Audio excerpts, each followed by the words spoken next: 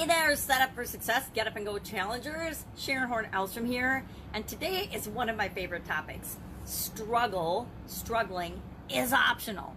Hustling is optional. Sacrifice is optional. I don't know what you're doing in your life and what you're working on. Most of the people I interact with are working on building their own business, having their own business, either offline or online, or both. And whenever you're a business owner, excuse me, my throat's really cloggy.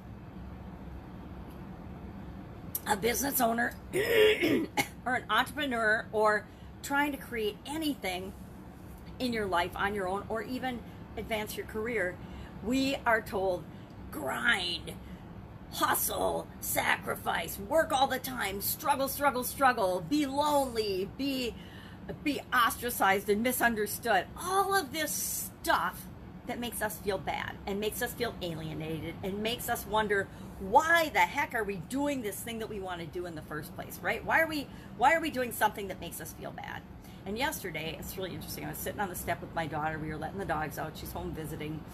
And she looked over at me and she's like, geez, you're just kind of off today. You're kind of grumpy. And I realized that as I was sitting there, I was thinking about things that weren't perfect yet, which is my definition of frustration. I was thinking about some things from the past that were just irritating, and I was actually missing my little granddaughter. She's started school now, and so I don't get to hang out with her every day. I got to hang out with her 5 days a week for sure, and I'm not doing that. And all during COVID, she was my secret COVID Energizer Bunny weapon that kept me happy and upbeat and positive, and I haven't been able to spend much time with her over the last couple of weeks. And so I realized that I needed to turn that around. So how do you do that? And I also was reminded that feeling bad is optional. Feeling anything is optional.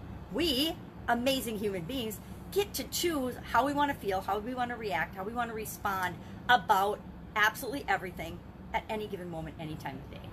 But there's a couple things that I do and did to get me out of that funk. Number one, my daughter and I went for a walk, which always makes me feel better. So what did I do? I did something that makes me feel better. I actually changed my physiology, changed my body, got up, moved, got up and went, right? Get up and go, and did something, took some action to feel better. And usually we can do that in whatever way works for us. Some people it's music, some people it's meditation, some people it's taking a nap, some people it's just breathing. For some of us, it's get outside, get some fresh air, enjoy the beautiful weather. Whatever it is for you. The whole point is to interrupt the pattern of the negative thinking. Negative thinking tends to come from thinking about the past, thinking about the present and how things aren't the way we want them to be yet, thinking about or rehashing other people's beliefs, judgments, feelings, opinions, thoughts, criticisms, whatever, instead of our own. So not only switching over and flipping from negative past experiences to positive past experiences, from the past to the present moment to the future, and looking forward to what it is that we want, but also making sure that we're doing what's right for us, not reliving and rehashing other people's stuff or thoughts of how we should be, how we should behave. It's really interesting.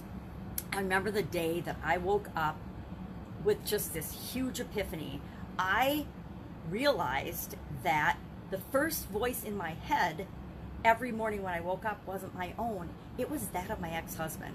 And as soon as I realized that, I was able to turn that voice off and put my voice back in my head and think for myself. Now, that's what happens when you live with somebody that's very domineering and very controlling. They can actually turn the volume of your own voice down to the point where their voice volume is turned up and it's the first thing you hear. Now, we hadn't been together for years when I had this realization.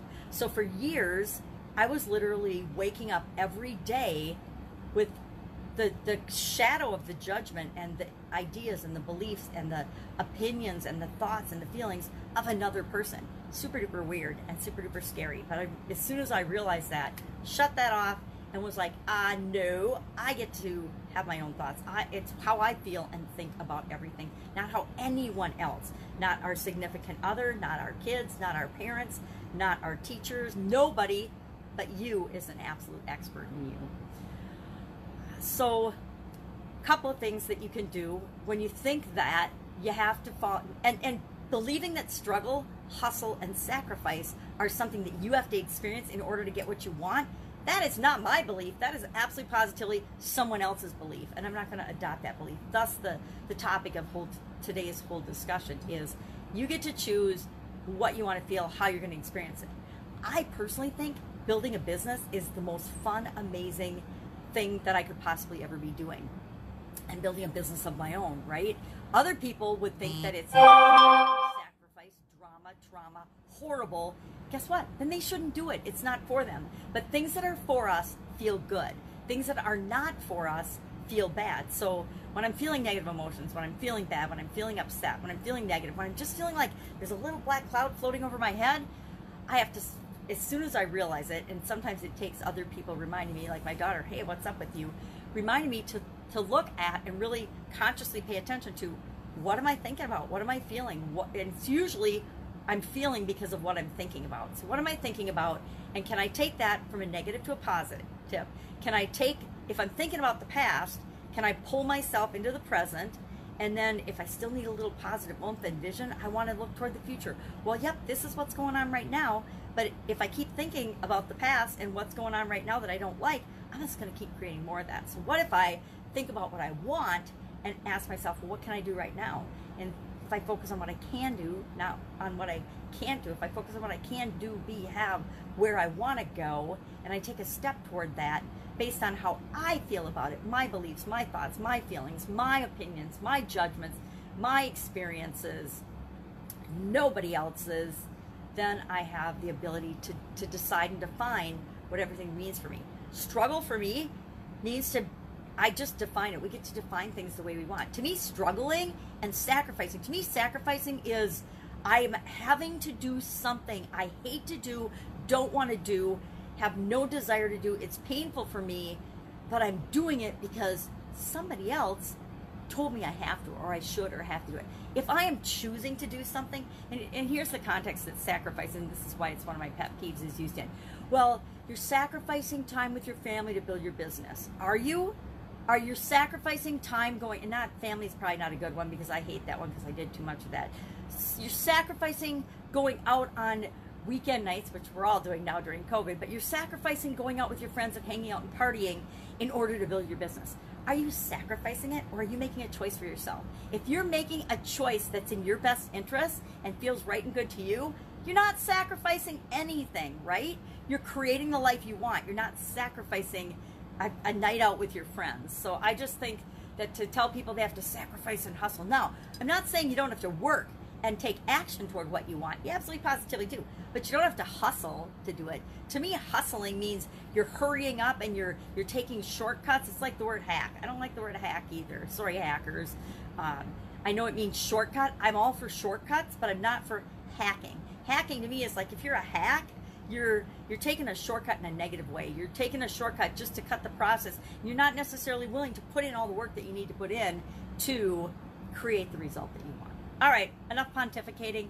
Love to know your thoughts about struggle, hustle, sacrifice, and do you know and do you believe that it is optional and that we don't have to struggle to get what we want? We don't have to define anyone in other people's terms. It's always up to us. All right, have an awesome day. I'll be with you tomorrow with another Setup for Success as we get ready for our next 30-day Get Up and Go challenge. Take care. Bye.